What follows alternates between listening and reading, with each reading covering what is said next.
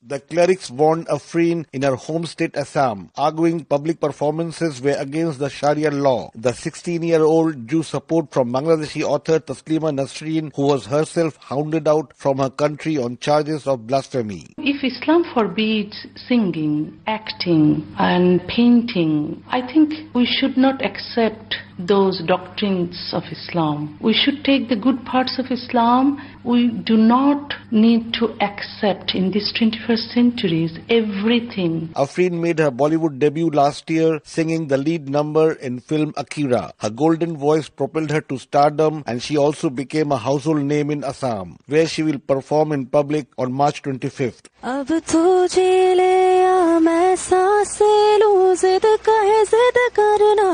Assam's government ordered round-the-clock security for the artist, and India's ruling BJP party spokeswoman Shazia Ilmi fired a broadside at those who threatened Afrin. Very clear, there is no place for clergy in Islam. Everybody's religion is between them and their God. But prominent cleric Maulana Zakir Alam insisted the fatwa was a forgery to discredit Indian Muslims. Mainstream media is projecting these suspicious people as a mufti.